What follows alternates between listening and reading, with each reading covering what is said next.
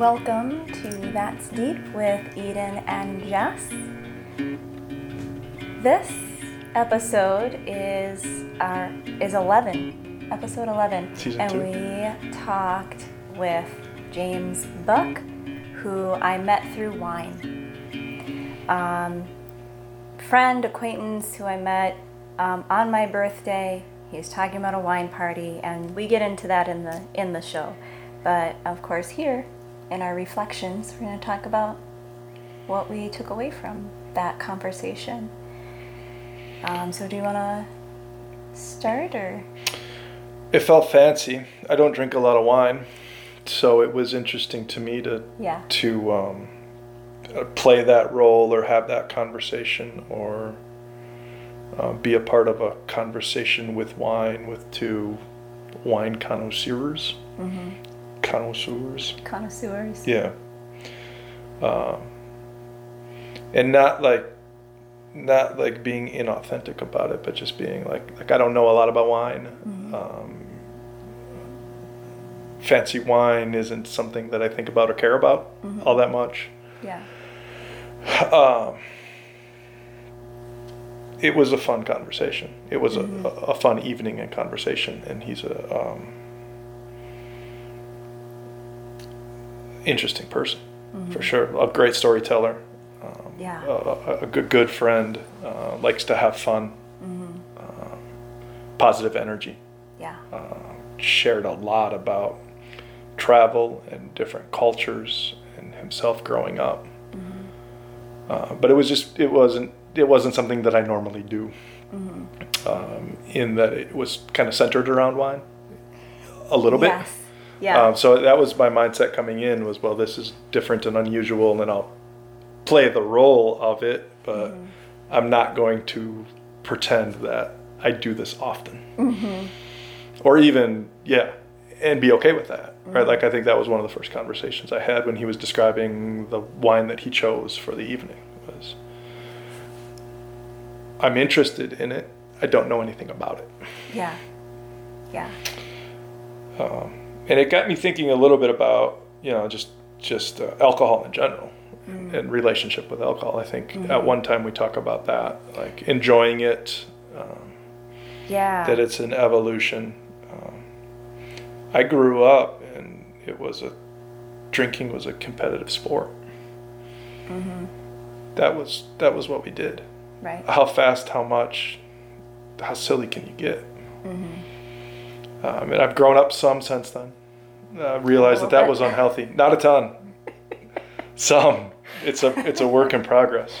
Yeah, I'm 40 now, so I have to grow up. But we had I remember that was a takeaway for me. It was like, in your 20s, maybe you thought differently about alcohol and drinking and the why behind it.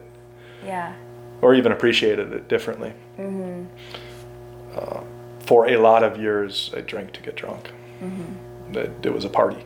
Right. It was a how much, how fast type thing, and that was what we did. So, thanks for inviting me over, and so I could play grown up and try to experience it differently. Yes. Yeah. So of course I do drink wine often. Sometimes I pretend that I'm European. I like to have a glass, probably a few times a week, a glass or two or three. But I do approach it a little bit differently than just let me chug it down. There can be I think a greater appreciation around wine, and really around anything, whether it's drinking or eating, when you slow it down and notice. And so we talked a little bit about that. So of course I appreciate the conversation around wine because I'm very passionate about that, not just from the drinking, but from being educated on what's out there that's good.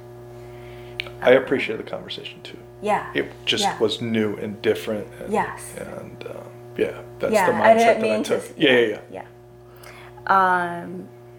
The conversation around travel was super interesting because and such a contrast between one of James and his wife. One of the last places that they traveled, or one of the notable places that they traveled. A couple of them were Greece and Istanbul, and just like the difference in cultural acceptance of certain things between those two places. How one place is much more open, and another place much more conservative in terms of to be dressed or not to be dressed.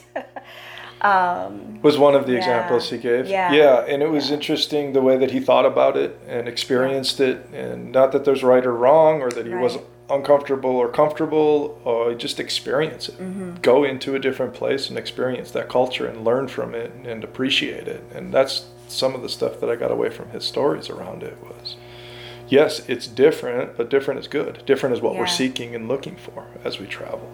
Yeah, I think he has a real curiosity mindset when he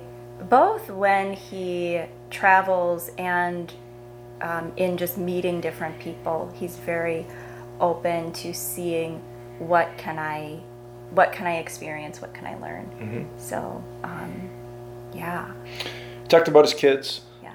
He lit up when he talked about his kids. Yes. I sensed energy there, so that was a good conversation to have with him about that. 3 grown-up kids, adults that are still kids, of course. Talked a little bit about fatherhood, and then shared his experience about his childhood and his father, and described him as an alcoholic and abusive at times. So that's a difficult conversation to have. He shared it openly, and then talked about how that impacted and affected how he parents or tries to parent. And you had a takeaway there as well. Yeah, so that shift in mindset from, okay, I'm going to do things differently. I also found it interesting his share about how his wife perceived the way that he would, I guess, discipline or ask his kids to do something over and over again and get frustrated with it. How his spouse, knowing his own history, had maybe a little bit of apprehension around, okay, how are you going to handle this, or can we lay off a little bit, when really he was just wanting his kids to be responsible, right? Yeah, and even what happens when you get upset or agitated, and how far does that go, and where do you have your limits of that? And I think he described his wife having concerns based on his childhood or his upbringing, about that piece.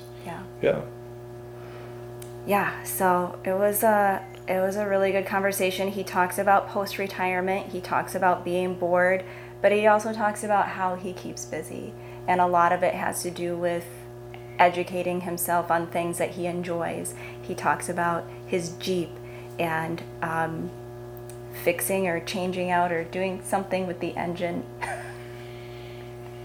I was listening. He pimped his ride out. Yes. Yes, that's a good way to put it. He had a lot of examples of that, I think, of Yeah. getting his hands dirty and doing it and learning new things. And he talked about how that was, as a child, that he learned a lot from those that were willing to teach him a new thing or teach him a craft, or teach him about something. And that's what stood out for me, too. His willingness to try it, his willingness to get a quote for something and decide what it would cost, and then make the decision that he could do it by himself, or that he wanted to do it by himself. Yes. So I think those were some of my big takeaways from the conversation. Did you have anything? Just a good dude. I'm glad we got a chance to talk to him and hear about him. I learned about him a lot. Open storytell and open share about his life, and that takes a lot sometimes to have that conversation, to have a vulnerable conversation about that and share that. appreciate it. Appreciate you being on, James. Yes, yeah, absolutely appreciate your sharing, telling of story, and taking time to spend. I think that's it. Thanks for the wine Yes. as well. Thank Cheers. you. Thank you. Thanks for listening. Thanks for watching.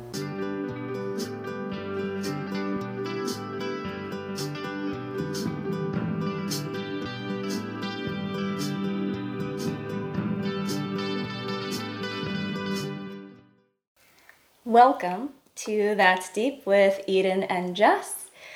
Today we are talking with James Buck, who, as with most of my friends, I either meet through wine or yoga. So I met James through wine. We met at a local wine bar. On my birthday, actually, you were talking about hosting a wine party, and my ears perked up, and I'm like, that sounds fun. Tell me more about that. So, you know what? I didn't even write did I write wine questions? Yeah, I wrote wine questions. So maybe we can start with wine, or wherever you want to start, really. Okay. Do you have a specific question, or just where I started This is with the wine? This is the first episode that we're enjoying beverages. So maybe a little cheers is in Yes. order. Cheers. Thanks for being on, James. Good Well, to meet thank you. you. Yes. Yeah. Thank you so much for being on the show. So, yeah, what was my wine question? What sparked your interest in wine? First off, I grew up in Puerto Rico, and Puerto Rico is a wine drinking culture, basically, where it's mixed wines mixed with juice. So it's sangria. And my mom, we're going back now, was a big wine drinker, but remember Gallo, the gallon? That was her choice of wine. Yeah. But all the time, because they're mixing it with fruit juices. And originally, when I got started with wine, I wanted to move up. So I started off with 3 Uniti, because they had straw in the bottom of the bottle, and I thought it was so cool. I had to be 17 or 18, and that's the drinking age in Puerto Rico. At that time, I didn't have a drinking age, and so I started off with that. But it wasn't until I came to Appleton and I lived on Eisenhower between College and Calumet. And there was this guy, his name was Jim, he opened the first Red and White in that shopping complex. Oh, okay. Yep. And so he introduced me, and my first wines started being port. I started drinking ports, like a 20-year-old port, a 30-year-old port, a 40-year-old port. That's like big wine. Those are big wines. Heavy duty, strong. High alcohol. Yep. And caviar. So that's when I first started drinking wine and caviar, like, seriously. And that happened to be back in 2005. Okay. So I think the question off of that is, how did you get from Puerto Rico to Appleton, Wisconsin? Okay. My dad was Navy. He was stationed at the nuclear submarine base. He was a ship tech, a hull tech basically, and nuclear welding, that type. And then there's a naval base called Roosevelt Roads Naval Base in Puerto Rico that is closed now, but he always went from Connecticut to Puerto Rico. And when he would go out to sea, he'd be out for 6 to 9 months, because it's on a submarine. And they'd go out for 6 to 9 months, and then I was always in Puerto Rico. My mom is born in Toa Baja, Puerto Rico, and then I was born in San Juan, and we stayed there a lot, and especially in the early years and later on. Okay. So, but it's all, again, it tied into wine, because that's all we drank out there. And Yeah. Puerto Rico was wine. It was probably watered down for us kids, a lot of juice, but it was still wine. Sure. So. Yeah. What was life like? How do you describe growing up in Puerto Rico? Puerto Rico, I'd say international. Yeah. Very international. So if you want to feel like you're in a different place outside the United States, I would go to Puerto Rico. Because, one, it's colonial, Spanish colonial. It's old. Yeah. El Morro, San Cristobal, the castles are, 500 years old? They're the oldest castles in the New World. And the streets are cobblestone. The wine is beautiful. They've grown their own coffee. So... Two of my favorite beverages, Yes. aside from water. Water is more like a need. Oh, exactly. But Puerto Rico's was a challenge because at the time I was like, I'm American because my dad was Navy, and I remember getting bullied in school, in grade schools, because I said, and they said, where are you born? I said San Juan, Puerto Rico, and I'd get in a fist fight, and they're like, you're Puerto Rican. I'd be on the ground getting up, and they're like, you're Puerto Rican. So all of a sudden, I'm very proud of being a Puerto Rican, being born in Puerto Rico. So. When did you move to the States? On and off. I went from Connecticut to Puerto Rico because my dad is from Groton, Connecticut. That's where the submarine base was.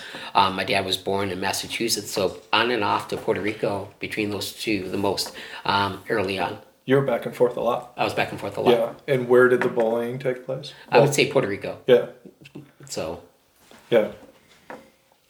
Because they're just very macho at the time, the kids and everything. So. The culture's just. I went to school. The school I went to was located in Santurce, which is outside of San Juan, Puerto Rico. And the school down there, the culture is I go to school. Every girl that I met, I'd kiss on the cheek on each side, like hi James. It was just normal. I remember the first time I came to Wisconsin, and it was in Door County. I was working up in Sturgeon Bay and Egg Harbor at a place called Periwinkles, the landmark resort. And I was at a bar called Vans in Sturgeon Bay, and I didn't realize I just kissed the girl on each side of the cheek. The boyfriend was very upset. Yeah. Yeah. And I was like, what did I do? Yeah. Different cultures. Right. Different cultures. Yeah.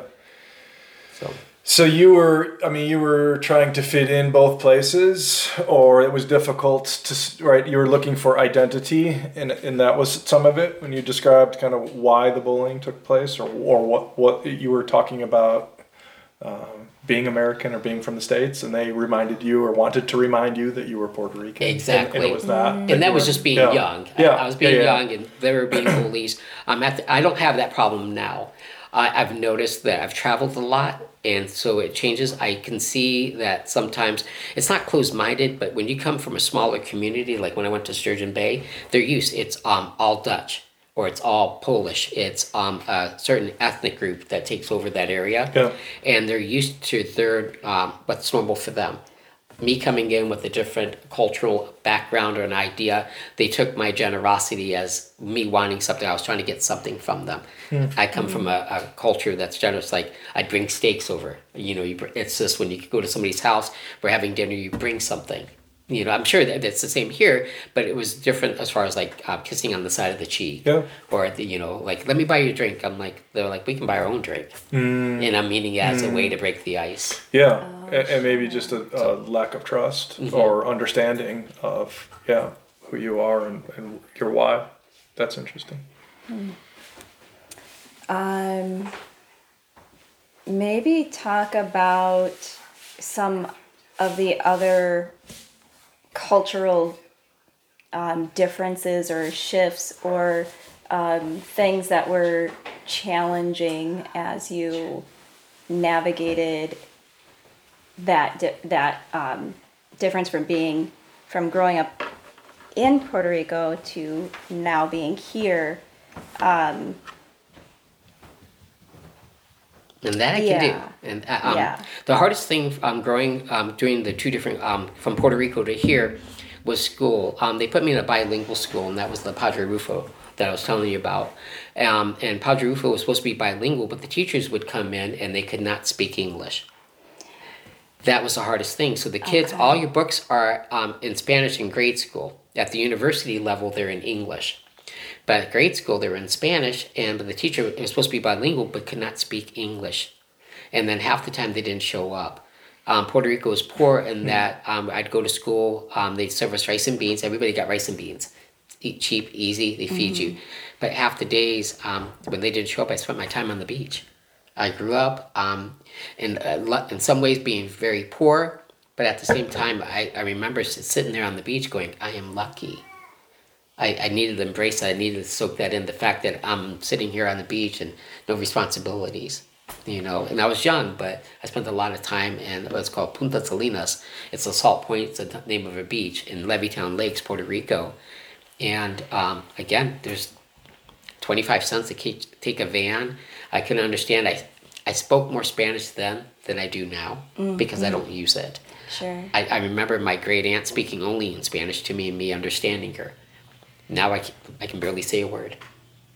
So I've been that far removed from it, trying to go bilingual school. Everybody went to school with what they call New Yorkers. Puerto Ricans that go to New York, come back, and what are they speaking to me? English, slang. So when I first went to university in Stevens Point, I had all my teachers correcting my double negatives. Because when I was speaking in correct English. Okay. And it's hard not to slip back. So I'm always like, okay. Because if I see my mom, she put, again, incorrect English, double negatives, that type. And it's hard. So I know that we've talked a little bit about like difference in work ethic. Okay. From your, I don't know if it's like a generational thing or like how you have raised your kids and what you see. Kind of, do you see a difference in work ethic from when you were young? Because you said you're on the beach, you didn't have a lot of responsibility, but like I remember us having a conversation about, I maybe spoil my kids or something. Yeah. Okay. No, when I spent time on the beach, it's when I was young. At the time, I had a lot of time, and it was also because I didn't speak Spanish very well. But as I got older in Puerto Rico, my brother was a bartender on a cruise ship and a couple of different nightclubs. He ended up getting me a job on a cruise ship called the Reina de la Bahia. That means Queen of the Bay. And we'd go hop around to all the islands. And it was the only way I could make money, and I was young. So remember I was talking about going back and forth in Puerto Rico. I'm jumping real quick, but when I was in Virginia, so I left Puerto Rico multiple times, to Austin, Texas, to Houston, Texas, to Virginia Beach. My dad was Navy, Tyndall Air Force Base, in Panama City, Florida. Since I can remember 14, I've had a full-time job. When I went back to Puerto Rico, my brother was able to get me a job on the cruise ship. I worked in the bilge pumps. And that's where I started. And that was hard work. I remember hanging from a rope on the side of a cruise ship to clean the emblem. Oh. It was bad. Okay, so I worked really hard. What was that like? So what was that? I don't know what that is. Yeah. What were you doing? Cleaning the ship. I was cleaning the ship. But the bilge pump is you empty the bilge pump in the water. So what happens is it's water. They fill up the bilge pump, and when water goes, they use water, the buoyant. They make the ship stay upright. Okay. And so when they fill the bilge pump, I have to empty it. Sometimes you get too much water. You need to empty it. I'd run that. They tell me what to do. I was young, but it's hot. It's moist. It's wet down there, and you're like, okay, I got to empty the bilge pumps. Then I was cleaning. I'm making sure nobody would slip. Make sure I was picking up glasses. It's a cruise ship, so there's people all the time. Yeah. Some people would ask you to get a drink, not realizing that I'm not a waiter, but you don't say no. It's a cruise ship. They want me to go get them a drink. I'd let the waitress know or waiter know, hey, I'd stop and it slows you down, but that's what you do. And then when we pull into dock, they're like, hey, we need you to go over. So they put a big rope, I tie a rope, and they actually hang over the edge of the boat and make sure the emblem's everything looks nice and clean. Not the whole ship, just the emblem. Okay. You know, and so that was the Reina de la Bahia. And then I worked at 2 nightclubs. One of them is still there. It's closed. It's called Lasers. There are discotheques. In Puerto Rico back in the 80s, oh God, that's dating me, late 80s. Yeah. It was a discotheque, and so what happens is you walk in the door, and Lasers was called Lasers. Of course, they had lasers everywhere, and you dance. And I was just a waiter there. But back then, for me, $200 or $300 a night was awesome tips. It was huge. It was a lot of money. Yeah. And I don't remember what I spent it on. Probably comic books, and like I said, I could drink at a bar because they didn't have an age limit there. Yeah. But again, it was all adults, and it was pretty crazy. A lot of cocaine in the islands. You'd get tipped cocaine in little tiny packets. You're like, what is this? And it's because we're close to Cuba. It's close to South America. It's a major transport. And again, in the 80s, that was the big thing. Right. You know, so it was just a crazy different life than here. Yeah. So. Okay. And that's different than, I mean, that was your question. Right? Oh, no, How is that different? I want to circle back to You're right. I did finish the last part about the work ethic. So what happens is Puerto Rico is poor. And being poor, I always had to work. Well, my dad was always gone. My mom had 6 kids. My dad being Navy, it was just with 6 kids, everything was Yeah. just like we're poor. So I remember having chickens in the backyard. My aunt grabbing, or it'd be my great aunt grabbing the chicken and actually breaking its neck and swinging it, Oh, wow. making asopao, which is like a chicken soup with rice, chicken. So we grew up that way. If I wanted something, if I wanted to be in style, I wanted clothing, I had to have a job. My kids do not have that responsibility. I remember my dad saying, "Hey, you get paid, you need to help the family out. You need to help pay the bills. You need to help us pay the rent. You need to help. We need you to donate. We need you to help pay us." My kids don't have that responsibility. Their Right. phone's paid for. They go to college. The clothing is paid for. If they need something, they ask us and we give it to them. Now we've been waiting, going, "You guys are in college, you need to get a job." "Well, we're really tight, Dad. Do you have food?" "Yes." "Do you have a roof over your head?" "Yes." "Then you need to get a job. You have clothing. If you guys need something, if you really need help, we'll help you. Yeah. But you need, if there's things you want." Yeah. So they went from having everything to all of a sudden going, "Oh, we're starving college students." Well, they have to grow.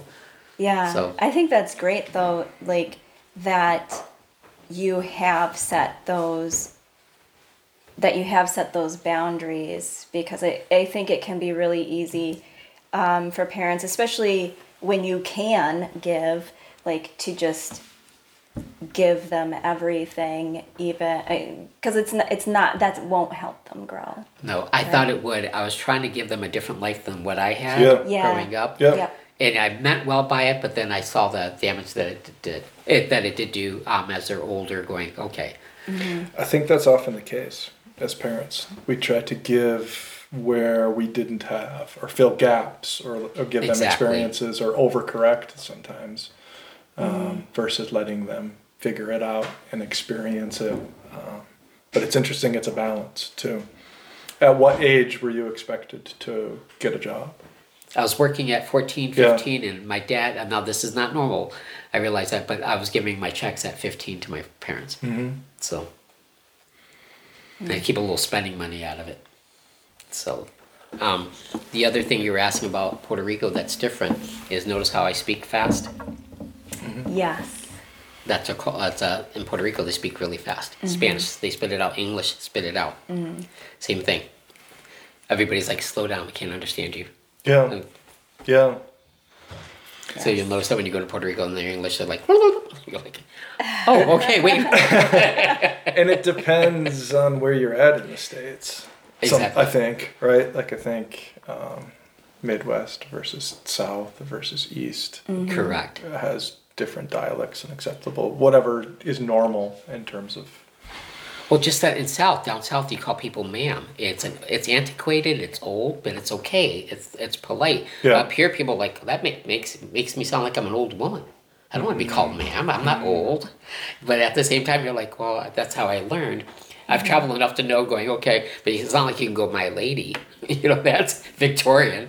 So it's like, what's a good thing? And then my wife told me, she goes, why not just say, don't say anything. Don't say ma'am, don't just ask the question, just don't add that at the end. I'm like, oh, that's a good idea. You Yeah. know, so just cultural differences and traveling, and because I called the lady ma'am in London and she goes, "I am not a hooker." I'm like, oh, sorry. Oh. I didn't know that. So I was Yeah, it's so hard to know. I know people who would get offended, right? Somebody from the South comes up and calls you, like ladies, sweetheart. Yeah, and there was a gentleman when I was working at Starbucks back in the day. There was a gentleman that came in, probably from Texas or somewhere down south, and called me sweetheart. And at first I was like put off, and then I like kind of thought about it. I'm like, okay, it's just like a cultural difference, and I'm not gonna. especially with older people. Yeah. And then you're like, okay, Yeah, as long if it as was they're a younger not person, being. no. Yeah, as long as they're not being like. The context of it. Yeah, it's all about the context and the intention, I think.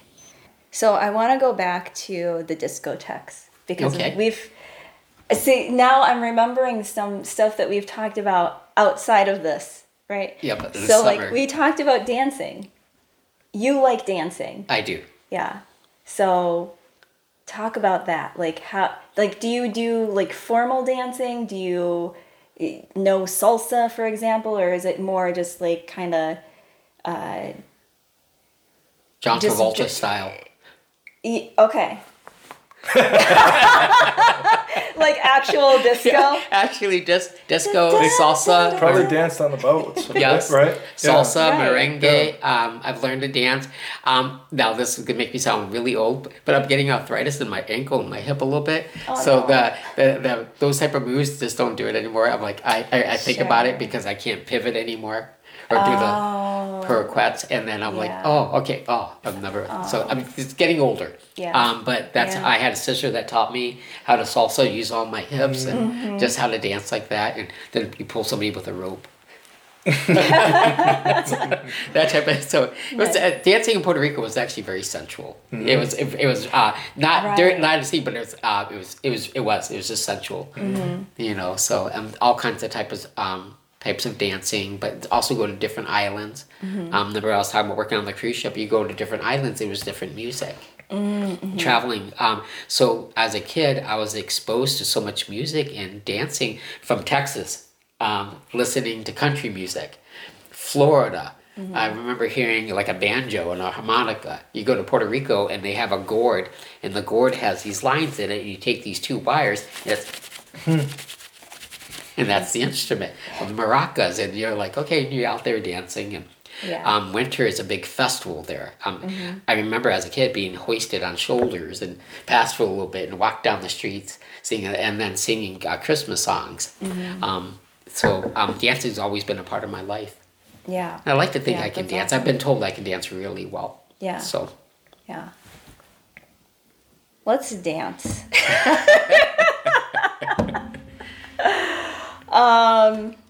Awesome. Okay. Now, let's go to what are we drinking? So, for those of you that are just listening, well, I guess we mentioned this already, that we've poured a glass of wine, which James has graciously brought with him to share. So, what are we drinking? this is a Silver Oak, and this is a 2018 Silver Oak. It's 5 years old. Preferably, I like all my wines about 8. And I like to decant them for a day, but I ended up picking this up at the Appleton Liquor. So they had it. I was looking for okay. Camus, but they didn't have it. But they had this one, so I ended up picking it up.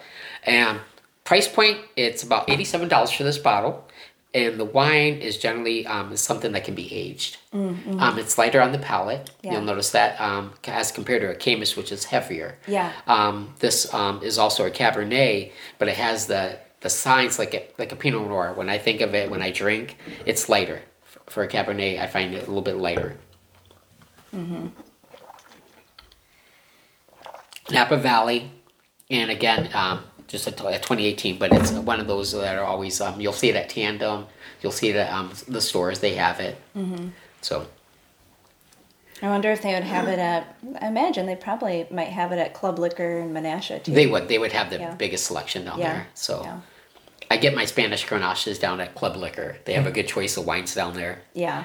And that's the We're- one that we beats that should link- $300 wine I was telling you about. Yeah, we should link Club Liquor because they do have like a fantastic selection of wines. They do. Yeah. I was sharing a story earlier about buying a Schaefer Hillside Select. And I was telling you that was about a $300 something bottle of wine. I was explaining it to Eden. And that I was sitting there with my neighbor Jen. I had that one, and I ordered a $30 bottle of wine.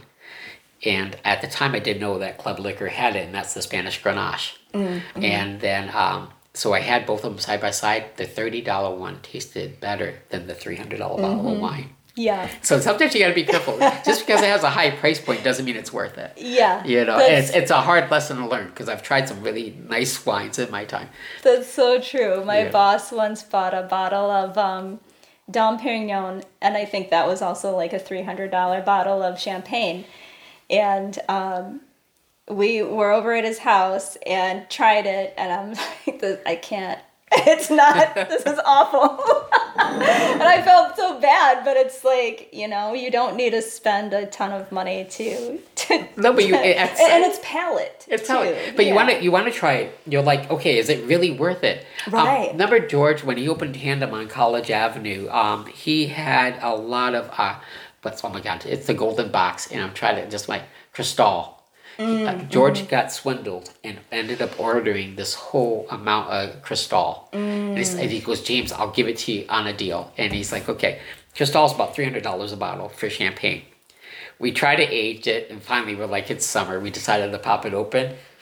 We're like, it was so dry. It was not delicious at all. I was like, it's a big waste of money. I was not a fan. I don't care about these tiny bubbles that are supposed to burst in your mouth. I did not get that effect. Yeah. I was disappointed. Yeah. It was a big waste of money. Yeah. So I was like, okay, the Cristal was not worth it. The wrappers can keep it. so that's another lesson. So Yeah. You still get a buzz from it, though, right? Oh, exactly. I mean, yeah. Well, I had a 27-year-old Irish whiskey that I also paid for. You guys sampled that. Remember the party? Yes. You had the Class A Azul. So I Yes. had some very rare, it would be tequila. And it came in a blue and white bottle. And they're handmade. Oh my gosh, that was the best tequila that I've ever had in my I know, life. that was Which is like, it's tequila. Like it's usually tequila is one of those things that usually it either goes in a margarita or you shoot it. Right? Exactly. Like that's what you do with tequila, or tequila sunrise. Like you usually are mixing it or shooting it, and that was like a sipping tequila. It's actually delicious. You're like, okay, it's dangerous. Yeah. Because you can do multiple shots. You're like, oh, this is so smooth. Well, Yeah. you don't even want to shoot it though. Like it actually tastes good. And I think that's what I appreciate about wine is that it doesn't have to be. It can be, but it's not for me about like getting drunk. Like when I was, back in my 20s, right? Like you're like drinking stuff to get drunk, so you're not spending a lot of money. Oh, exactly. You want the Usually. effect. Yeah. But with wine, there is like, okay, there's a whole ritual to it. There's the swirling, and then there's the smelling, and then there's the tasting, and then there's the picking out the bouquet of aromas. And the flavor Based on profiles. exactly. Based on like the vocabulary that you have and know around, okay, what have I smelled or tasted that I'm picking up in this wine? So like it can last a while, and that's how I feel also about whiskey and scotch and that particular tequila. Yeah. I still find myself drinking to get drunk. Is that you progress a 20s thing or into your 30s, or I think it's maybe unique, right, to the individual? No. Sometimes I like to tie one on once in a while. Depends on the mood and the Depends on feeling. exactly. I enjoy Yeah. wine. Yeah. I don't mean to get totally buzzed, but what happens is I have one glass, I have two glasses, all of a sudden I'm ready for a third. When I'm calling for a second bottle, then it's time to party. Yeah. So, Yeah. and I've done that many times. Yeah. Let's talk about. Well, so we've been talking about wine. We've talked about music. So we're kind of going. I have this outline that I. Okay. Right, and obviously it doesn't have to be in any particular order. Let's talk about gardening. Let's talk about your post-retirement hobbies, things that keep you going after having worked, and what gets you out of bed, what excites you throughout the day. I'm competitive, meaning so when I first moved in my backyard, it looked like I lived in the backwoods. I literally had 10 cedar trees against the fence, a mound growing with flowers that the people lived there before me. Mm-hmm. I decided to do these projects, and so this was 2011. I had this harebrained idea that I was going to go ahead and build a raised garden bed with concrete cinder blocks that are textured. That's the one you see in the backyard. Mm-hmm. I ordered, it ended up being 2.5 tons of bricks. And it was a lot. So it was maybe even more than that, because they brought them in pallets. They dropped them off. A semi came. They brought them, left them in my driveway. I had to haul each of those back there. And so I was like, wait, before I hauled it, so I decided with winter and the freezing that the ground buckles. And that's the number one thing that ruins your raised garden beds. So I started digging a hole, digging a trench, and putting other stuff in there. While at the time I was building it, we decided to go ahead and have the paver patio put in. I ended up deciding to put the paver patio in the backyard. When they came in, my neighbor, where they're working on the patio, my neighbor saw me working on the raised garden bed. He goes, James, it's not going to last. You're not going deep enough. And it was getting hard because there's tree roots and everything. The guys came in and said, hey, we'll come over and we'll do the raised garden bed for you. At the time, my neighbor had a simple garden, just the 2x4s, but a little bit bigger, maybe 2x10s, with metal posts holding your garden. She had all these tomatoes and plants and flowers in her yard, and it wasn't as big or as elaborate as mine, but it was greener. So I'm like, competition. I'm like, oh, okay, I wanna. So what I do is, I have the time. So if I'm interested in something, whether it's wine, whether it's plants, I study things. I read about them. I just like cast iron or plants. So plants, I started reading what will grow here in Wisconsin. Remember the grapevine I have? Yes. That's a Frontenac grape. They have that at Ledgestone. How's that doing, by the way? I actually chopped it down. It was growing so much, but all I have is purple shit all over the yard. It's the birds. My neighbors complain about the birds pooping purple. It's from all the grapes. So everybody went like, James, you gotta control those grapes. That's how seriously, it's purple everywhere. I'm like, okay. Yeah, then I try to make wine, but every time I try to make wine, the birds, we put netting. We killed 4 birds. So just like, you gotta take the netting down. We're killing too many birds. So we take the netting off the grapes. It's a lot of work. The grapevine looks beautiful. Now I'm doing table grapes instead of the grapes. It's just easier to go buy a bottle than to make the wine.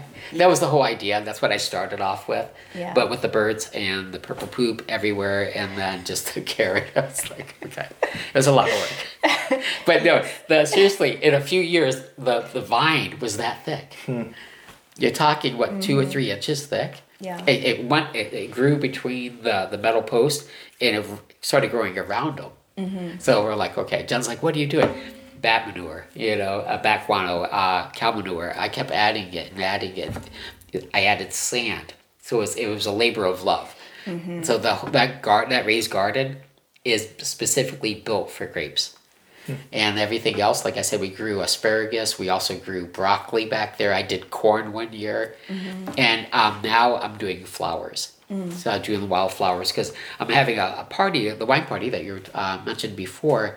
This one's July 15th, and the band. But I spend the beginning of the summer just getting ready for one party. It's just because I like being outside. It's just an excuse. Yep. Getting the yard ready, planting flowers, buying petunias. Doing all the flowers in the back, and I just like it.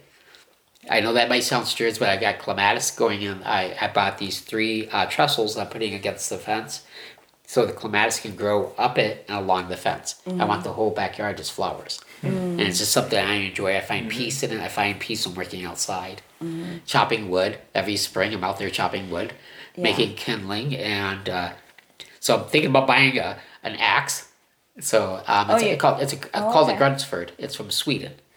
And like a very special, specific type of axe. Yeah. Okay. So I don't need it. Do I even chop enough wood to justify it? No. It's something I want, but I get involved in hobbies and I'm like, okay.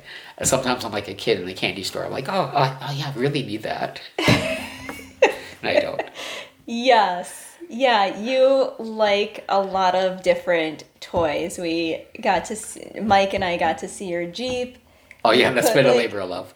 You talk about your Jeep, because I know that you're you love that machine. I do. You like it a lot. Well, it's so funny. I wanted a new Jeep, okay, and a new Jeep's about $80,000. And my wife's like, she's like, I was talking. I said, I really want a Jeep. And I want an off-road Jeep, not a street Jeep. I really want a Jeep. And she goes, I got a surprise for you. I got you a Jeep. I'm like, really? She goes, you got to fly out and pick it up. And I'm like, fly out and pick it up? And she goes, yes, it's your brother's holding on to it. I'm like, what? It's a 25-year-old Jeep. Vintage. But what happens is it's the mountains of Colorado, high desert, no rust. So I flew out there with my friend Alyssa. We drove it back. It was the most uncomfortable ride ever. And it's a gas guzzler. But we get it back. I'm looking at the mechanic goes, I've never seen anything like this, James. It's 25 years. There's no rust on it whatsoever. No leaks. The engine's super clean. It has an inline 6 cast iron engine. I don't it's know what known that as means. bulletproof. So the engine is one of the top 3 engines ever built by Chrysler. Okay. The longest lasting. So the Jeep is 25 years old, 125,000 miles on it. So I put all new shocks, springs, suspension, new tires, 12 inches wide, and 33-inch tires, 12 inches wide on it. Now it has a cargo net. I ended up taking it the month's audio. I put $1,200 in the 2 amps and the 10-gauge wire running through it. And then, so it has 10 speakers, and it's the shortest vehicle ever. It's tiny. So it's got 10 speakers and 2 12-inch subwoofers in it with power. Yeah. So I was working on it, and it died because I was playing music. I forgot the lights. So the lights, I have LED dance lights. So when the music plays, the lights flicker with the music. So it ended up dying while I was working on it because I ended up putting a cargo net in it. So my kids are like, can we take it to college? Can we take it to Door County? We're like, no. It's a party car. Well, you could cripple this generation, stick shift and typing. Seriously, or cursive. They can't do it. Either one of them. I'm like, if you can learn stick, nobody knows how to drive stick. When your wife purchased it, she knew what she was doing, and she got lucky, or somewhere in between. Oh no, she was It was funny when I picked up the Jeep. It was pretty rough. Yeah. Yeah, it was beat up. It was old, but she knew that I'd have the time. And again, we're talking about learning how to do everything, doing everything yourself. I can work on the Jeep. I took the engine apart. I moved the engine over off the fender, and I replaced the fender. I put a new fender, and my neighbor's daughter helped me in exchange for being able to drive the Jeep. Nice. Yes, until she realized it was a stick. Both of you. Yeah, until she realized it was a stick and she's going to drive it. So she's sure. driving my Durango. Okay. So this whole school year, she's had my Durango to drive back and forth to school. Sure. Because we're kind of like car rich. They're beaters, but we have a lot of cars and the kids didn't take them. They can't drive stick. We have a Honda that's sitting in our driveway that nobody can drive other than me and my wife. We have a Mazda that we drive, and I have the Durango, and I have a Jeep. Okay. So, well, but the kids need a car, but they can't drive because they don't know how to drive stick. If we're ever in dire straits, I can drive a stick. That's awesome. Yeah. This generation cannot. Yeah. So it's pretty I crazy. think my second, it was an awful car, but my second car was a stick shift, so I had to learn how to drive it. Okay. It didn't cost me any money, thank goodness, but it died very quickly. I know that feeling. Not due to your driving skills. You had Not nothing to do due with to it. my driving skills, Yeah. Eden. I'm a very good driver. So, yes. Well, we're excited to take the Jeep up to Door County. That's the whole reason we got it. And Yeah. so Yeah, that's awesome. just go wine tasting. I'm taking off the Yeah. doors. Yeah. So no doors and putting stirrups on the outside of it so you can put your legs outside of the vehicle. It So just cruise around Door County and head up some wineries. exactly. Yeah. It's my favorite thing to do. Yeah. So Nice.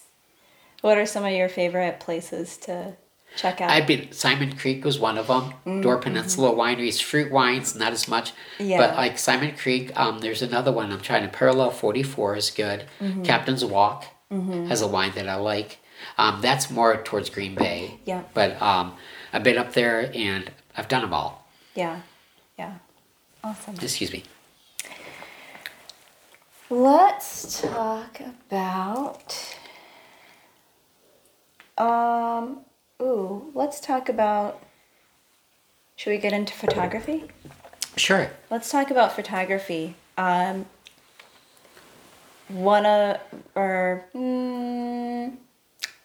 did you get into photography? What interests you about the visual arts? Photography started young. One is in Puerto Rico. I didn't have a lot of things to look at. I remember watching Speed Racer on TV, and that'd be in Spanish. So I had to find something. It was National Geographic. I'd see the magazines. I'd see all the animals, and I was like, oh man, I travel a lot. I wanted to get into photography. Ideally, originally it was traveling and animals, taking pictures. Yeah. I remember saving up and went to a pawn shop to buy my first camera. And I can't remember the name of it now, and I would, but just a mind block. And I saved up and bought this camera, and it was a 35 millimeter camera. The film, you take a picture and do each one. And I ended up with rolls and rolls of film, and half of them I probably never even developed. I just kept taking pictures, and at the time I couldn't afford to develop all of them at the time. And I started doing pictures that way. And in photography, I just kept taking photos. I entered some competitions. I won some competitions along the way, and it was exciting. It opened a door. Then I started going to school for computer science. I was able to bring my love of photography into what I was doing. So I ended up taking pictures of llamas, condos, gas stations. When I did the website, so at Apple Hill Farms, I did their website. I'd end up taking pictures of all the homes off of Ballard. And they're $1 million homes, and I'd sit there and sit on the knoll. I remember the owner taking me through they have a 100-acre nature reserve, take me through the nature reserve, and I take pictures of it. And he's like, I love the photos. And I ended up taking pictures of Apple Hill Farms. He was also the owner of Appleton Wire and Green Power Technologies.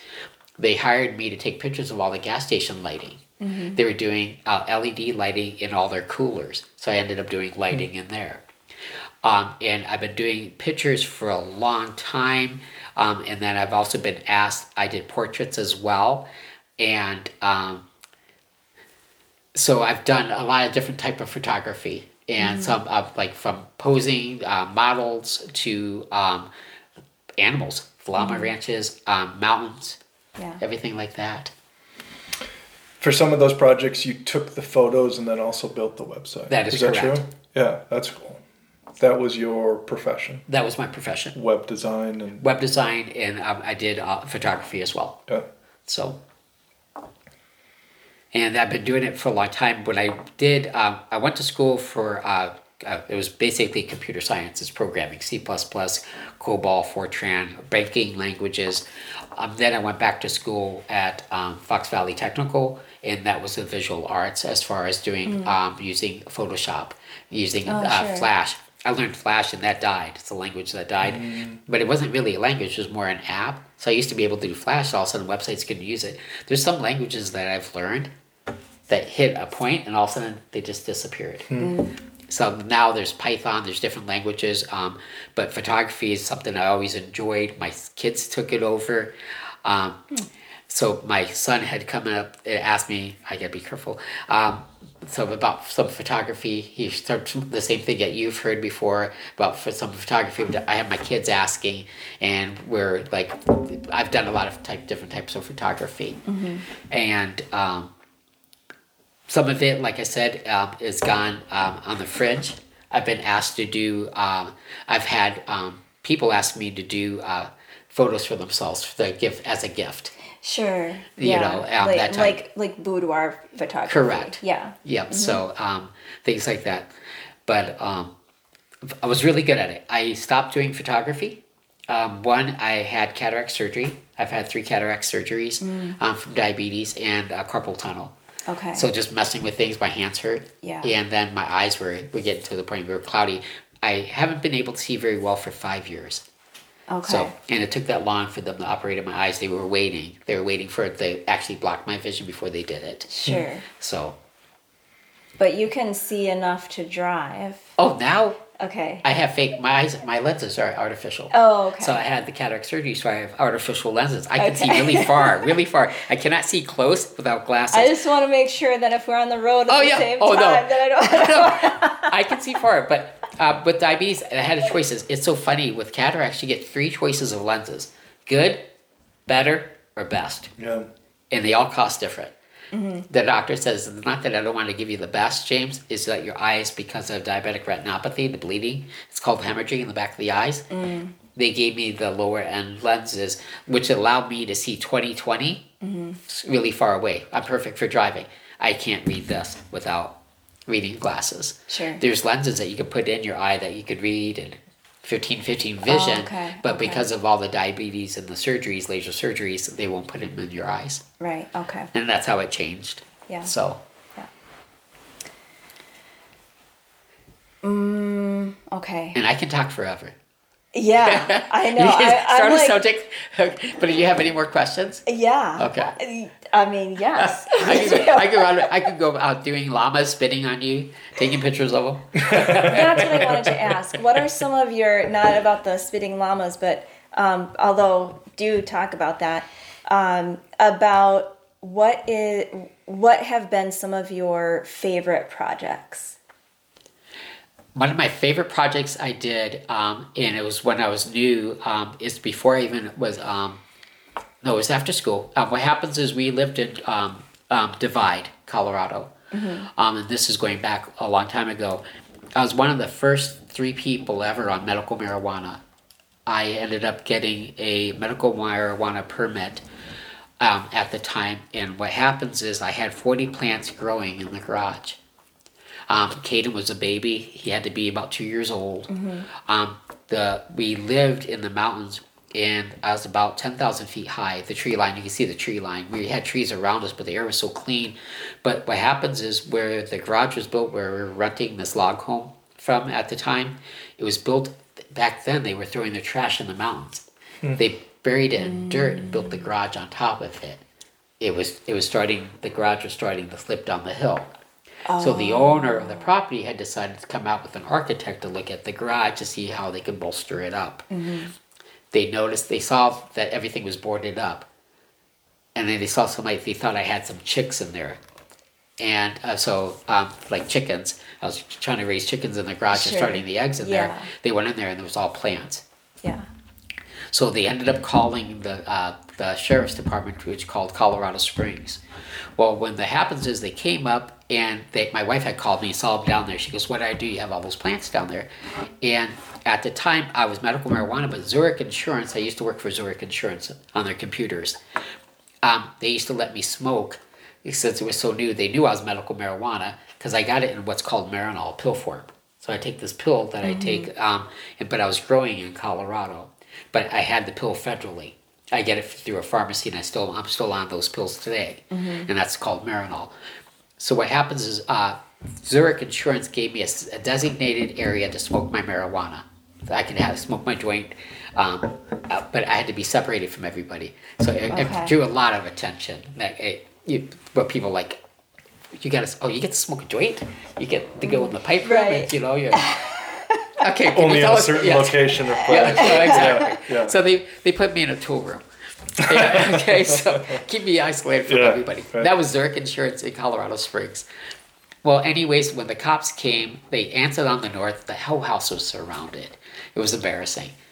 My wife was on the couch, and it was all covered up, and they came, and I remember this because they knocked on the door. I invited them in. They said, "We're here, we're searching this warrant." I said, "Yes, I am. Let me show you where." And I don't know, I was just calm. I asked the sheriff if he wanted a steak. I was cooking a steak. I said, "You guys, you hungry? You want a steak?" It's the Puerto Rican thing. Maybe I was nervous. I said steak. They said no. All of a sudden I said, "I'll show you what it is." And there were steps, but I slid down the ground. I remember sliding down because it was really steep, because living in the mountains, everything is like, I just slid down there. He's like, "Be careful you don't break." I'm so used to just sliding down, but I live there. And I was like sliding down to the garage on the concrete, and they're walking down the steps, not concrete, but on the gravel. Okay. And they came out, and they ended up arresting me. Now, this is the craziest thing, is when they arrested me, they took me to jail, they had to hire a nurse to give me my Marinol. So they arrested me for marijuana, but had to keep me stoned while they arrested me. Okay. So they put me in isolation. I wasn't allowed to talk to everybody else. Everybody was yelling at me, like, what? For 2 weeks, here I was arrested, and they had to hire a nurse to bring me my insulin, give me my shot, make sure I had my Marinol 4 times a day. So I sat there arrested, and I'm stoned, really stoned. I'm like, okay, I don't take this much a day, but they came and brought it to me, and I'm like, because I'm supposed to take it 4 times a day, but twice I'm good. Yeah. Yeah, but they like, here's your medicine, you take it, and they wanted to see me take it because I can't pass it to anybody. Oh, sure. So 4 times a day, I was like, okay, I'm like really stoned, and ended up getting out. So they ended up going to court, and it was Teller County. We ended up going to court, and it was a federal thing. ended up winning. All charges are dropped. Wow. All plants were returned. But I am not allowed to drive in the state of Colorado because I am technically stoned constantly. But everybody is. I mean, Yeah. it's legal there now. Yeah. So I have this. You were just ahead of your time. Yeah. I have this ordinance that I can't drive in Colorado. Yeah. So it's actually pretty crazy. And so we did share a lot of things with the kids, and like I said, so they know the story now as they're Yeah. older. But Yeah. it was crazy. It was scary for a bit, Yeah. I It was. imagine. Yep, Yeah. I missed my son's. The twins were born in Chicago. My wife was pregnant at the time when I was dealing with court, and she was on bed rest for 6 months because she was already dilated after the third month from the twins, and she ended up having the twins at a special.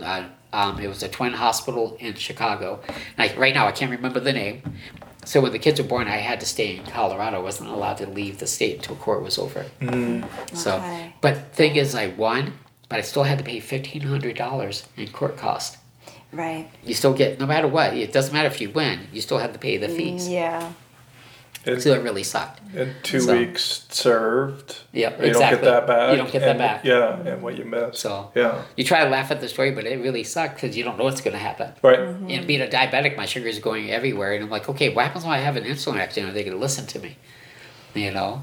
But I heard I was a sergeant and a lieutenant at the sheriff's office. They were arguing, and I remember the lieutenant saying, "It's not for us to decide," and the sergeant's going, "This is bad. We're arresting him, and we have to give it to him. We should just let him go." We should, that's it. And I remember the lieutenant telling the sergeant, going, "That's not our call. He has to go through the system." They were arguing among themselves because that's where they arrested.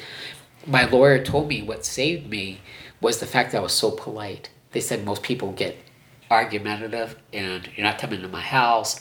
It wasn't that. It was the fact that come in, I'll show you where it's at. And I was so polite about it. That's, So What good. what is the medical marijuana is for or was diagnosed for? a gastroparesis, it's from diabetes. Okay.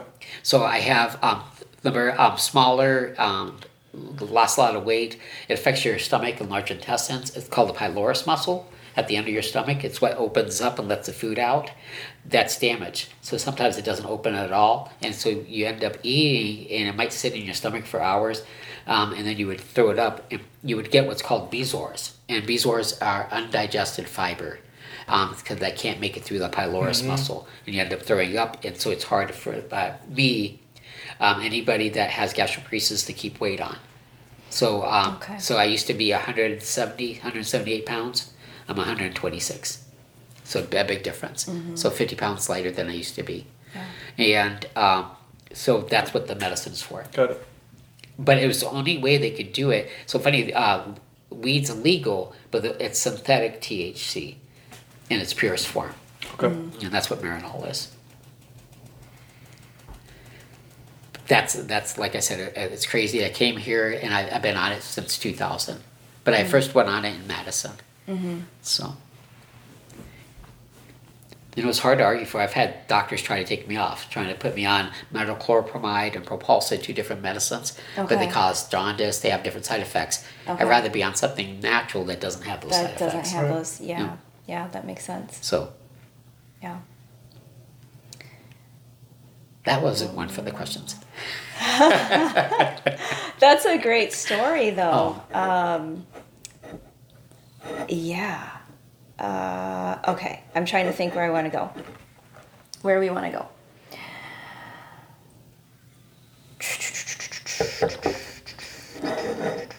Oh, busyness. You like to stay busy. I do. And that relates to diabetes. And the reason I say that is I've always been energetic. I like home projects. I leathercraft. I make my own belts, make my own wallets. I find, but that's sitting. So I'm trying to do more. What happens is, being a diabetic for so long, I was taking insulin shots and with needles. It causes scar tissue. And with the new pod, it's been out for a while, but I've been on an insulin pod probably since maybe around 2005, 2007. I can't remember exact year. What happens is the device injects the needle into itself and it follows with a tube. Okay. With scar tissue, what happens is that insulin's not being picked up. What I find is if I'm busy and I'm moving, I get insulin. It's twofold. One, I'm busy, naturally busy, but as you get older, sometimes I just get tired. I don't feel like doing something as much. But if I don't keep moving, my sugar goes high. If I sit too long, my sugar goes high. It's not good for me. I don't feel well. Moving, activity, flexing, stretching enables the insulin to go through my body. So when I was at George's, I was cleaning bottles or wiping. It's because sitting at a bench or a stool too long is not good for me. Okay. So I try to keep busy. Whether it's gardening, but the best I feel is in the summer. I'm moving, I'm gardening, I'm painting something, I'm working on something. That's when I feel the best. There's that like physical benefit to your moving. Correct. What do you find is there, do you find a like mental benefit to that as well? Or do you ever feel like, oh, I wish that I could rest more? There's a mental benefit to working out in the sun and being tired and sleeping better. At the same time, as you get older, I'm just like, sometimes I'm exhausted. Yeah. Sometimes I wish I could just sit back and watch TV. I can't sit and watch more than an hour show. Okay. Excuse me. And the reason is if I sit too long, my sugar starts going high. Right. Yeah. I have to find, my house is really clean. You'll hear from my kids all the time. Dad, you're a clean freak. No, I'm keeping busy. Yeah. Painting the kitchen. I just repainted the kitchen. I just fixed the fan. I do everything. If I don't know how to do it, you YouTube it. And so that's why I'm always working on the house, or I redid the floors. So I went to I have the wood floors. Give you an example. I did it myself because when I called to have it done, they wanted as much as the wood floors cost to sand it and refinish it. Well, I sanded it with a circular sander. And I redid my floors myself. Okay. Wow. Some of that is mindset stuff, though, I think. Yes. Right? Like some of that is I can do it, or I want to learn, right? Like I think that's growth mindset stuff that might seem natural to you, or that's just who you are. Just to knock it out. Just that you can do it, or that you can learn something new, or that you if can try it. If I mess it up, they can always come back and fix it. Worst case scenario. Yeah. So I'd rather do it myself. It's never perfect. Yeah. But I still, just like fixing a fan, it's a switch. The cord wasn't working. It's a change switch. It's $6.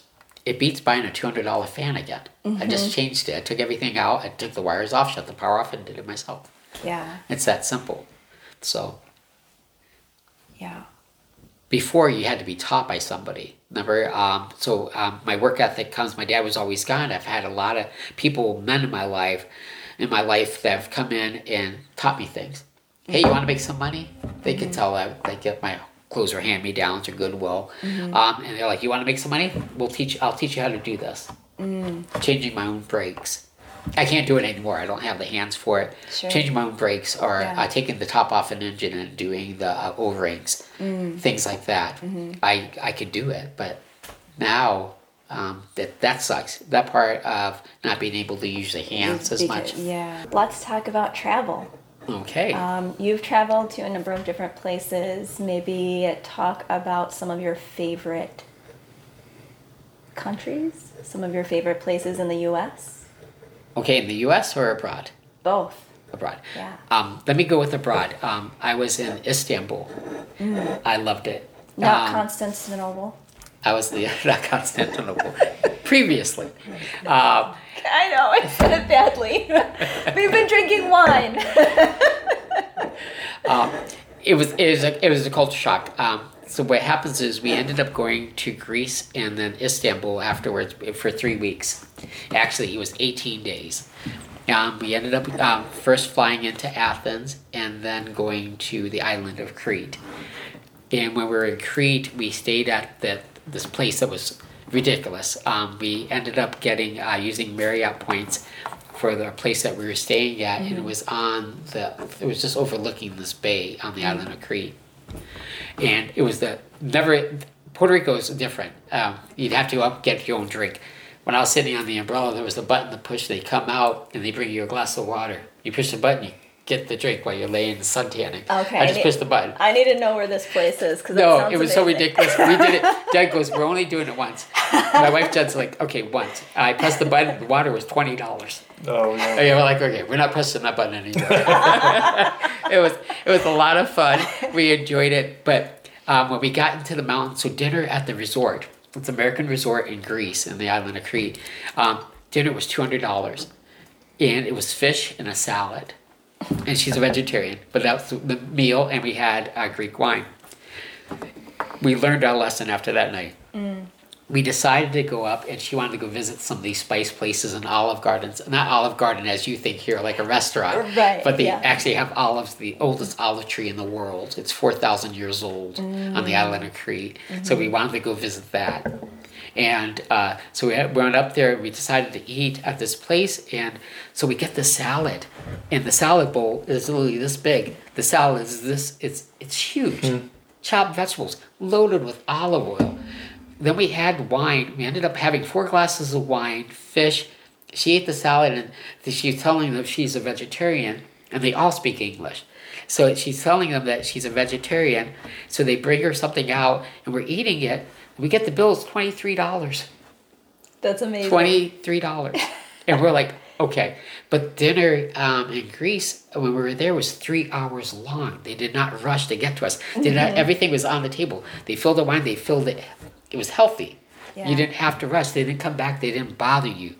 Here, when we eat here in the States, I drink my wine, we eat our meal, we're out. Like, that's a lot of money to spend for less than an hour of eating dinner. Right. In Greece, dinner was 3 hours. It's an experience. It's an experience, and Yeah. at the end, they kept giving us. They have, it's not ouzo. I think it's like it's a licorice drink, but it's like, I think it's ouzo, but it's everything was a shot. There was always a shot.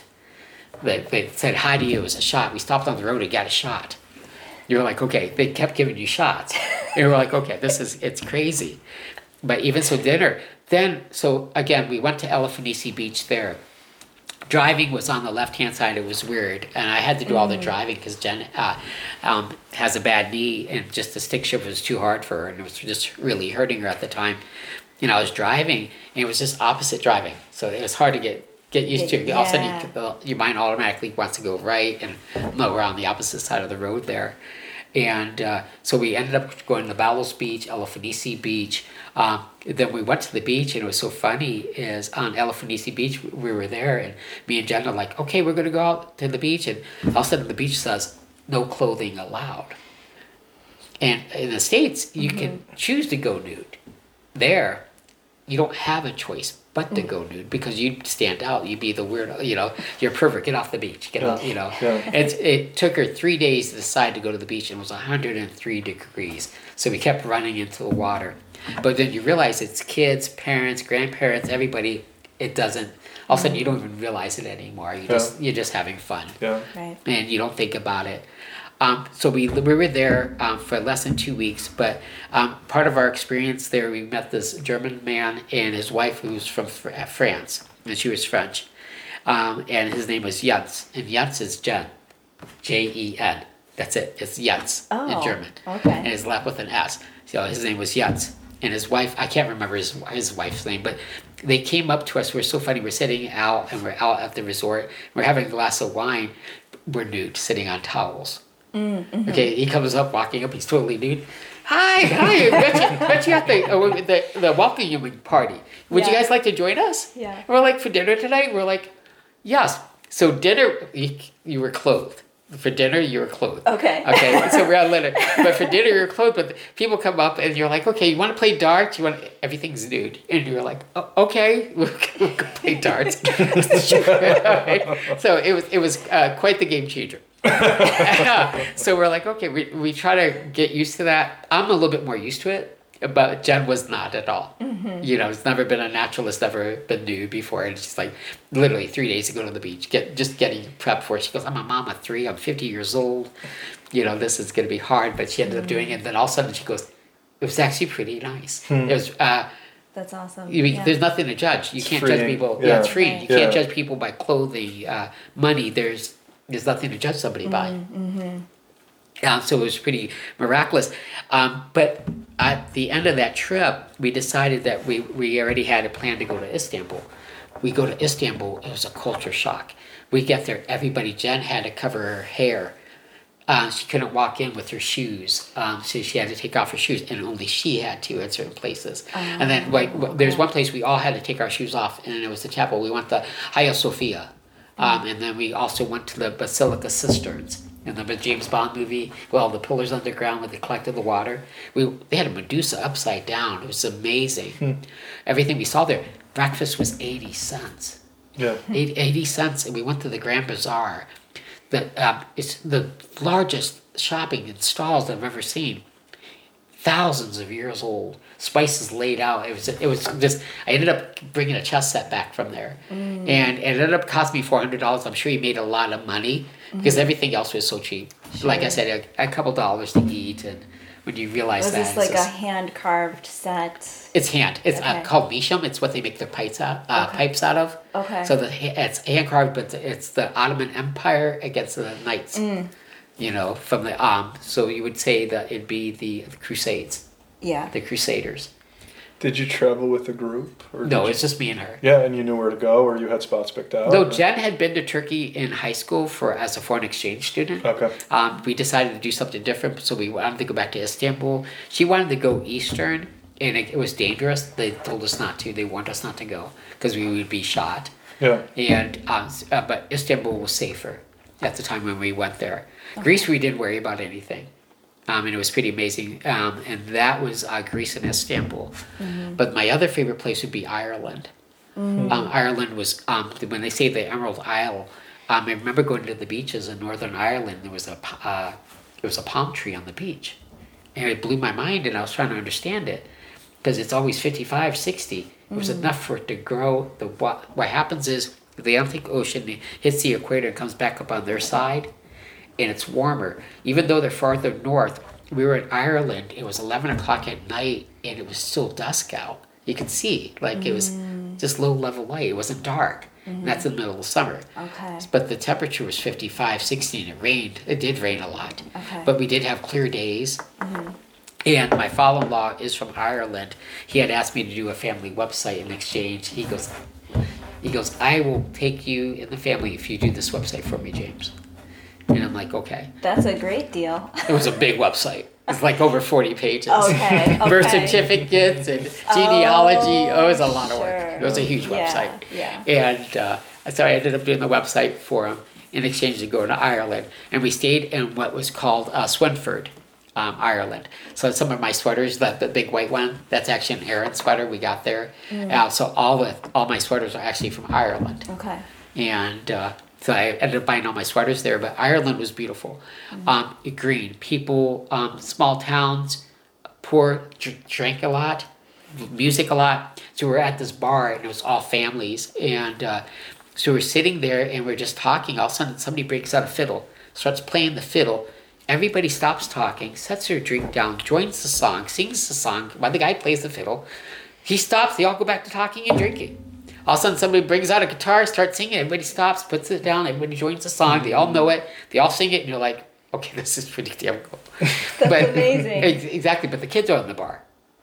So, and then I was like, let's play pool. It had 9 things in the middle. I don't know what the pool table's called, but it had these bumpers, like the pegs that stood up with bumpers on them. And it wasn't regular pool, but it was totally different. Okay. Yep. But the biggest thing in all those places is don't tip. I tried to make him tip, and the guy told me, he goes, I work for my money. There's no tipping in Europe. They think we're crazy for tipping. They think we're being flashy. They think we're showing off our money. They take it the wrong way. It's not being polite. It's being rude to them. Do not tip. They work for the money. You pay the price that you get, and you get what we only tip in the U.S. Maybe in Puerto Rico you do, but everybody's asking for a tip here. Overseas, you don't tip. And it's nice. It's refreshing because that's a big part, and things are a lot cheaper. It depends where you go. When I was in London, our dollar was worth 50 cents. So we ended up going to McDonald's. It was it was not a Big Mac. They had a different name for it.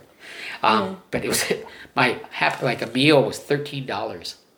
$14 for a hamburger at Big Mac. Okay. It was at Burger King, but they called it something different. But again, ice was hard. Our large size is big. Their large size is small.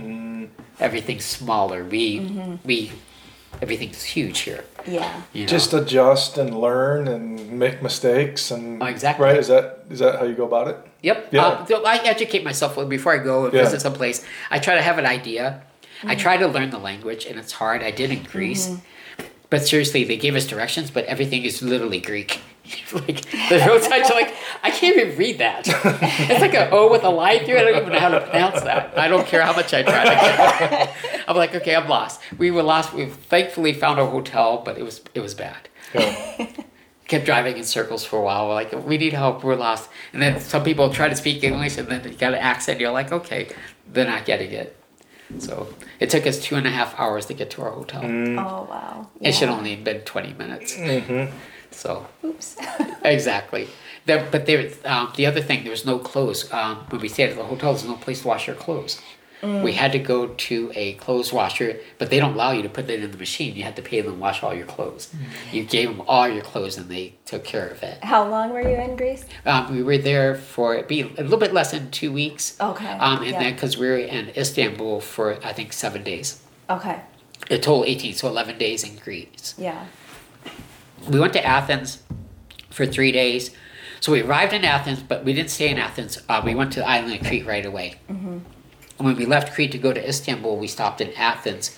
But that was only a connection flight. We went to Istanbul. When we left Istanbul, we had to go back to Athens to fly out, and we stayed 3 days in Athens. And that's when we went to the Acropolis and all the ruins and everything that we saw there. Sure. We went to the opera there, Okay. and that was amazing.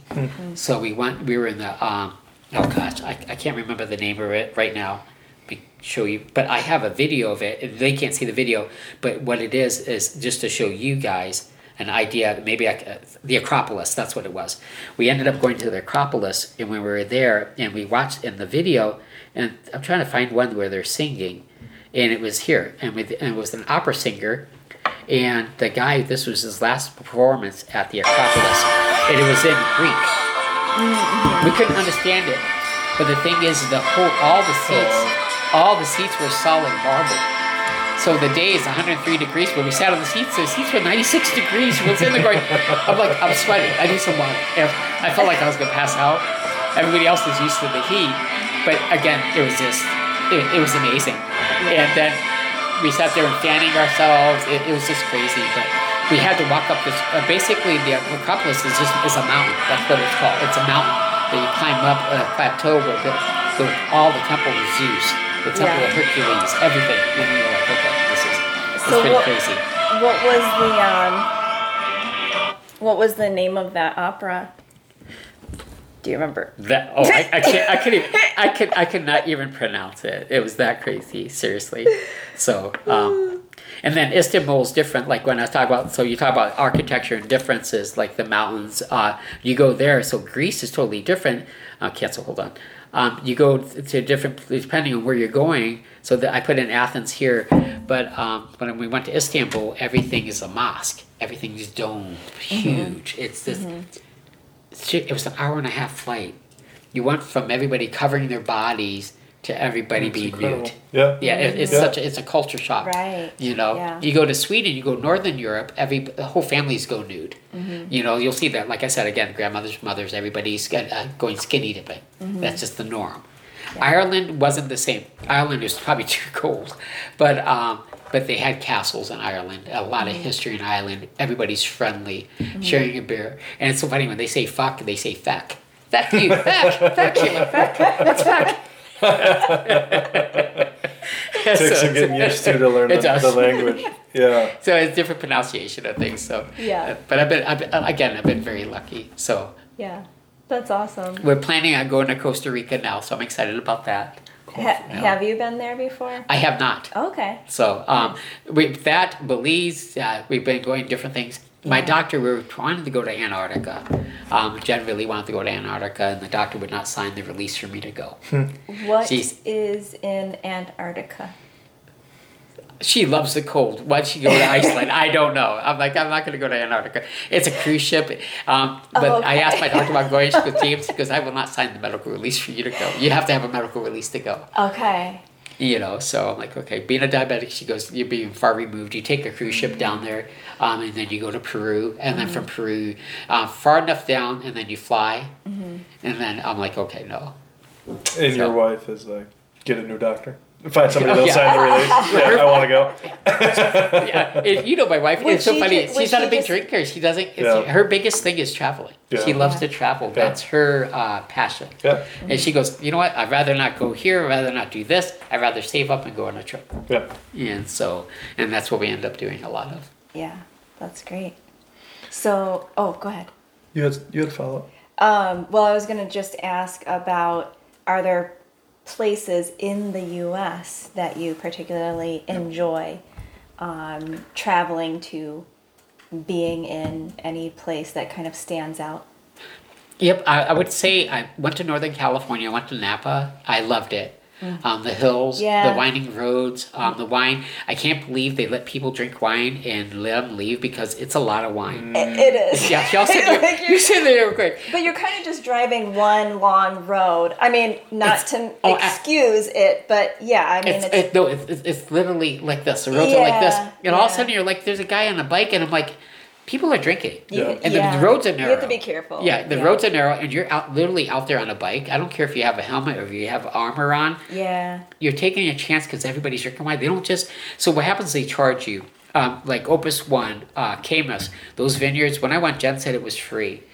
I went to those. It was $50 for the tastings. I understand the wines. Opus One's $400 bottle. I understand why you're charging $50 to taste the wines. They go in there. I went to.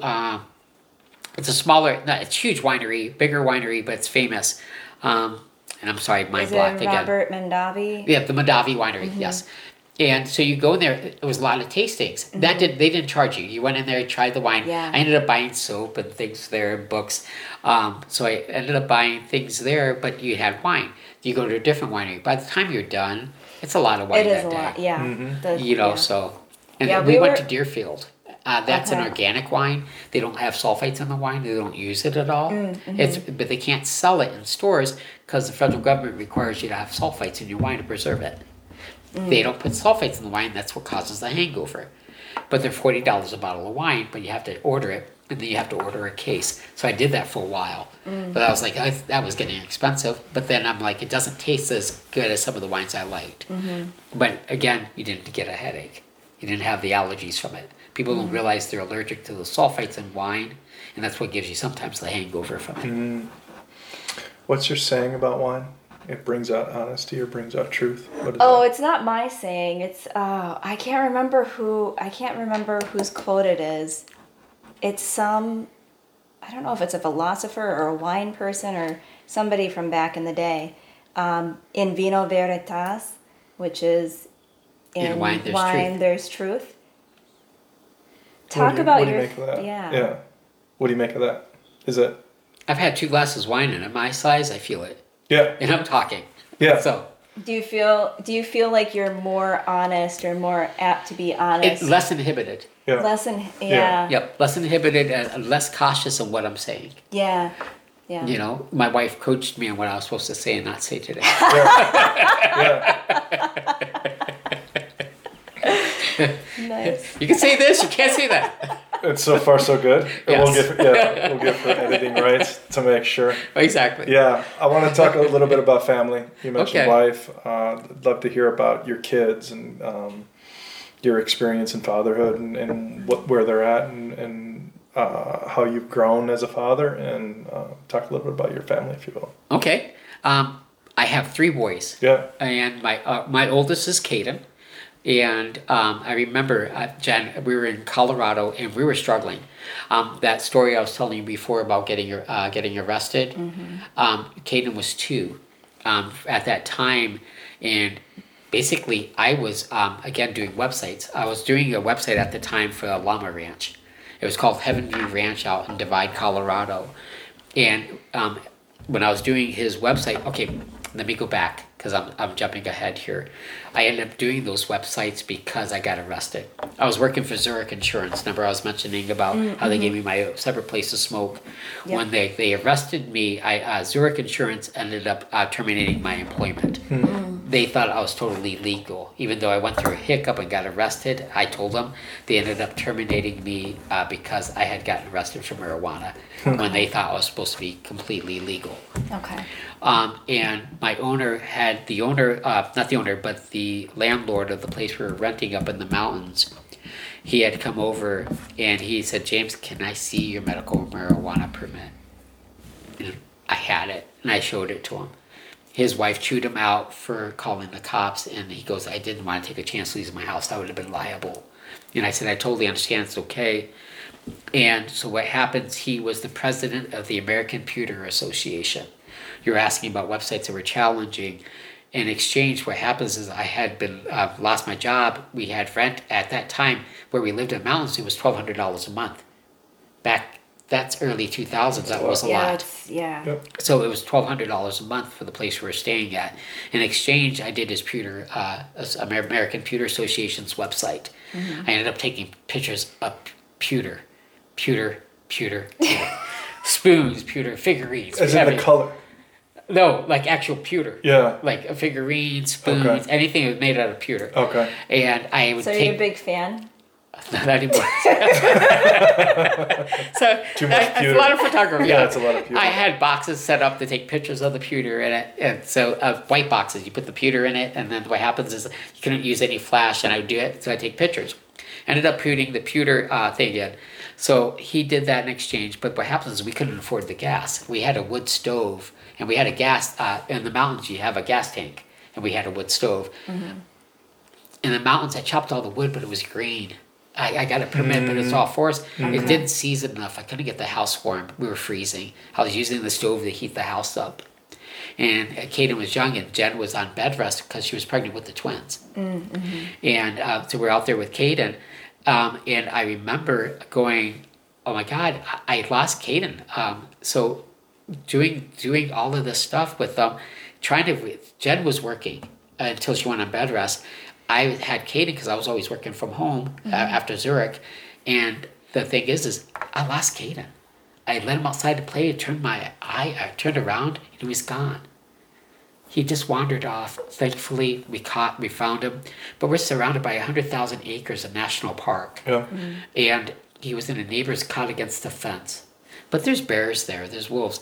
We ended up finding him. But that was my going, I need to be.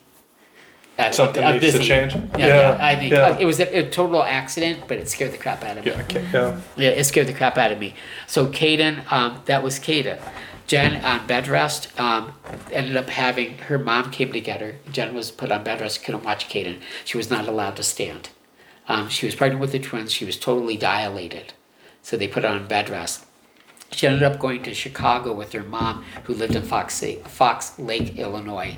And she went to a special twins hospital there. So I finished up going through court. I finished up working. I had a bar manager job. I was a bar manager in Divide at a restaurant. I did that for a little bit, just in between. But while I was there, my landlord asked me to do his friend's website, the Llama Ranch. That's how the Llama Ranch came about. And I was doing the Llama Ranch. So when the twins were born, I ended up missing their birth because I couldn't leave the state. Right. Because of court, but also I also had other things going on while I was doing the website for the Llama Ranch. And so when I got back, that's the first time I got to see the twins. And I remember seeing them for the first time, and it was hard. We had twins and Kaden was 3 now when the twins were born. So Jen, I'd always get up every night, multiple times a night, and bring her the twins. She'd breastfeed on one on one nipple, the other one on the other nipple, and then and then she was done. She's like, I'd grab them, eat one at a time, and take them and put them in bed. The other one, so all night long. It was both of us. It was a lot of hard work. Right. And then I was trying to do websites, and when I was doing websites here in Appleton, Jen was getting mad at me because I was working too much. I was doing 87 hours. I worked down at TDS Metrocom, doing computers, Humana, doing all that. And she's like, "You're working too much." And I'm like, "I gotta, basically, she goes, she worked nights and I was working. We were trying to balance out the kids, and all of a sudden she goes, it's too much. It's too much. You need to figure out how you can work from home." And that's how I started working from home. But my kids, they're beautiful. They're smart. Caden's in college. He's in this master's program. The twins are both in Stout. One wants to be a lawyer. The other wants to be an English major. All my kids are bigger than me. I think Caden's, he's, 6'3.5". And then I got Elijah, that is a diabetic like I am since he was 13. Okay. I think he's 5'10", 5'11". Diabetes has changed a lot. And Jacob reminds me a lot of Caden. He's getting taller. But Caden didn't grow until in college. He had a growth spurt in college a little bit later. Yeah. But the shoulder broadens out, that type of thing. And my kids, again, they're spoiled, but they're good kids. Do they know it? Oh, they do it. Elijah had told my neighbor, he had asked me something, and he had told her that if I keep pinging on my dad, I'll get what I want. So I was like, okay. If I bug him enough, my dad will get frustrated enough and just give it to me. Oh, no. So I was like, okay. And then he said it. My neighbor told me, he goes, "I'm spoiled." Yeah. So he admitted it, that he was spoiled. Yeah. Your relationship as they become adults, your relationship as they go off to college has changed or evolved or progressed? Or It has. Yeah. They used to think I was horrible. I was a slave driver, that they were my minions. Yeah. All you do is make us clean. All you do, they complained and bitched. And as they've gotten older, I showed you a video earlier of my son. All of a sudden it's like, "Oh, your dad's so cool," or "Is real?" And I'm like, okay. So all of a sudden my kids are asking me. Elijah wants me to make him a Moscow Mule. He's like, "Dad, can you make me a drink?" I'm like, "Elijah, you're not even old enough." We drink in college, Dad. You know that, right? Okay. I know. I said at home, I said, "Guys, just clean up after yourselves." I said, "Dad, spring break. We're off for a week. Just let it go. Just let it go." I'm like, "No, you need to clean up after yourselves, guys." There's still that pushing a little bit, but you can show that comfortability. Kind of pushing of boundaries and yeah. But that's okay, because what happens is the fact is that they can push against them. It's not dead set. Part of me is I grew up, and my dad being militaristic was, you do as I say. And, it was a kokotasa. It's a slap in the back of the head. I told you once, you just do it. I tell you to clean the house is clean. I didn't want to raise my boys that way. I wanted them to have a voice. I wanted them to say, "Dad, can I do it later, please?" Yes, you can justify why you want to wait. You're on the Game with Friends. As long as you talk to me and say, "I can get to it. Dad, I'll clean up. Just let me do it later." I'm okay with that. You know what I'm saying? So what kind of shifted for you there? Because there's a lot of parents, right, that they're like, "Okay, well, this is how I was raised, so this is how I'm going to raise my kids." How did you, or what made you decide, I want to be a little bit more lax or softer, or raise my children in a different way? Because I know that's similar for my dad. My dad was kind of like, his dad was a lot more strict than he was with us, and he was definitely like, you knew when you were doing something wrong, but from what he's talked about, like for example, his dad didn't show much affection to the kids, and my dad was like, "Okay, that's something that I want to do different. I want to make sure that my kids know that I love them." So what was that shift for you? What made you decide, okay, I want to raise my kids a little bit differently? My dad, for me, it was a big change. My dad actually was, without getting too heavy, was abusive. Okay. He grew up in an orphanage. His mother had all her kids in a car, and this was probably in 1938. So had all the kids and went into a snowbank and was drunk.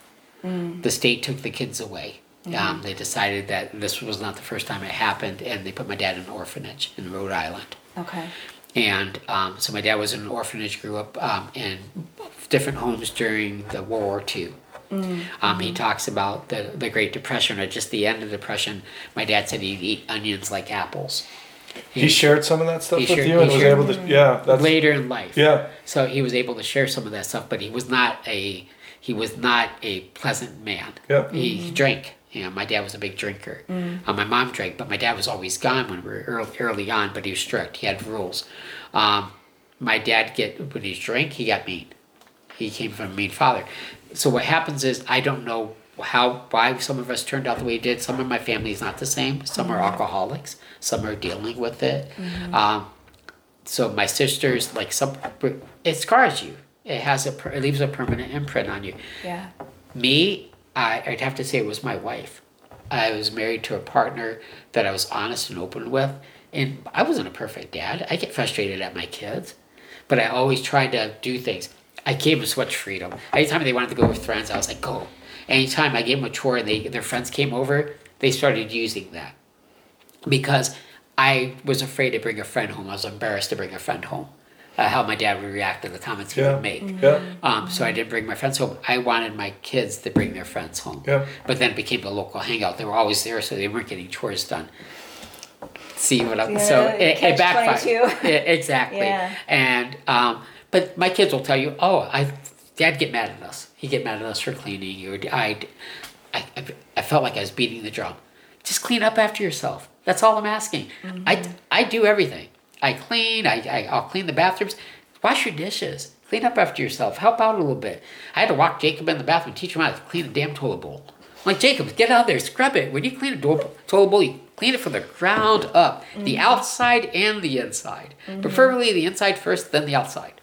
I said, and then you just clean it. And so they'll say, oh, Daddy, my dad was such a clean freak. They call me a clean freak. No, I'm just teaching you guys how to clean. I try to teach them how to drywall, how to frame. They have no interest in it. They get mad, and I'll share this. So my neighbor's daughter, her name is Jane. So I asked Jane, would you like to help me on the Jeep if you get to drive it? And she says, yes. She sat out there, helped me move the engine, put a fender on. I have pictures of it. So help me take the engine apart, put the fender on. She's a 16-year-old girl, and they're like, oh, she's your daughter. She's your favorite. I'm like, no, Jane was willing to help me. I even asked Elijah, I said, Elijah, you want to go help me put the cargo net on the Jeep? He's like, no, I have no interest in it, Dad. Don't ask me to drive the Jeep then. If you're not willing to help me, don't ask me, Teaching from a father's perspective, from a parent's perspective, is a challenge. It is. Even right, you have that wisdom, you have that know-how, they understand it. They don't want to hear it from you, or right. And I think depending on age and stage and relationship, passing on skills as a parent to your kids is more difficult than to somebody else. They don't have the wisdom to learn. Yeah, or they don't want to hear it from you. Oh, exactly. Right? Or they don't want to learn from you. Or it's not cool enough because you're the messenger. And I think like learning how to do that or understanding how to do that is a challenge for sure. No, I agree wholeheartedly. Yeah. But they are learning. And they are growing, and they're becoming adults. Yes, And they're very smart. Yeah. And like I said, that's them young. Now I look at them, they're smart, they're intelligent, they're funny. I have regrets. I regret as a father that there's things I could have done better. Yeah. But hindsight's 20/20. I didn't know. I did the best I could with what I had. With what you had, yeah. You didn't take the role of an authoritative figure. No. And you didn't, right? And I think that's some of it too, is you chose to based on your experience, you chose what not to do or what didn't work. Well, Right. and also my wife thought that I was coming from an abused family. She was worried about that. Yeah. She was worried about, she would intercede a lot. It was counterproductive. Okay, she wasn't doing anything wrong. She was worried, but there was nothing to be worried about. And when we look back at it now, we see it. But at the time, she's like, oh, you're getting too frustrated with them. You're getting frustrated. You're beating the drum. I said, the problem is I'm beating the drum. I shouldn't have to beat it. I shouldn't have to ask them to clean the room multiple times. But that's normal with teenagers. It's trying to learn something. My dad said something, we just did it. Yeah. My neighbor made a comment. She goes, you always open your shades in the morning. My dad's like, you open the window shades, you have the blinds open. That's what you do every morning. The house is always clean at night. You know, wake up. You know, so we always, this is something we did. I still have that. That's the talk about the cleaning all the time and doing everything like that. It was drilled in my head. My dad was always had spring cleaning, or we always had field day. Field day is when you clean the whole house from top to bottom every Sunday. You know, so my boy's like, oh no, hell no. Don't do that. From what I've seen, your kids respect you. Your oldest respects you, and you have a strong relationship. Yeah. I do. And I'm very lucky. that's what matters, right? That they're now adults, and they can text you and reach out and ask for support. And you're right. Sure. You know what took them to learn that? To see their other friends with their parents. To see their interactions that, oh, wait, we had to do the same thing. They had to do chores. They see their friends calling their parents, yes sir, yes ma'am, or they get some parents that are stricter than others. Yeah. And they're like, okay, maybe dad wasn't so bad. Yeah. Yeah. Yes. So it's looking at other people's lives that relate back to yours going, okay. Puts things into perspective. It does. 'Cause, Yeah, maybe you can do just a little shout out to your kids since you know that they'll be watching. Oh, yes. Hi, guys. A toast. Here's to children. Cheers. They're not kids anymore, but adults. Yes. Well, thank you for having me. Thanks so much for being on. so much for being on and sharing what you shared.